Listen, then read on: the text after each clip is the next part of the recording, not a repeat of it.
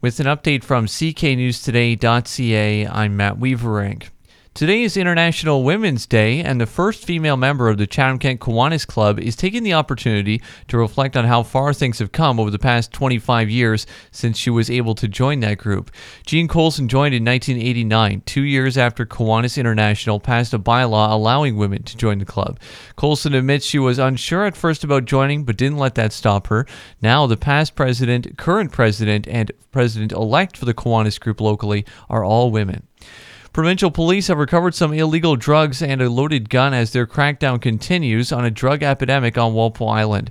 Lambton OPP say they arrested a 58-year-old Walpole Island man twice in a span of 3 days this month, seizing some fentanyl during both arrests and a loaded firearm during the second bust. In a separate investigation, OPP also seized some cocaine, fentanyl, and methamphetamine during a traffic stop on Delsey's Lane February 6th. Officers arrested a 51-year-old Walpole Island man there. They charged him with 16 offenses. And the strike at Highbury, Canco, and Leamington is over. It went on for 23 days, but the union's negotiating committee did reach a settlement Monday.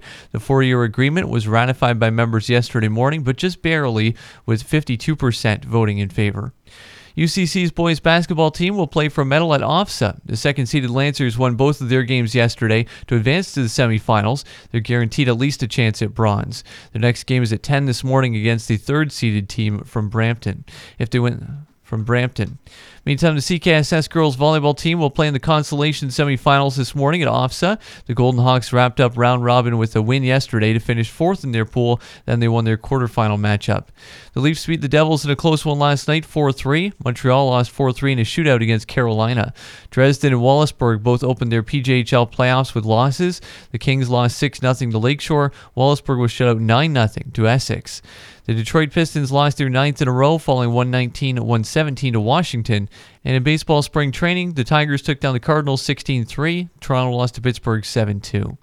Mainly sunny today and windy with a high of 5 Celsius. Clear tonight, low -5. Sunny tomorrow and a high of 6.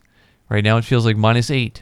I'm Matt Weaverink. For more on these and other stories, visit cknewstoday.ca.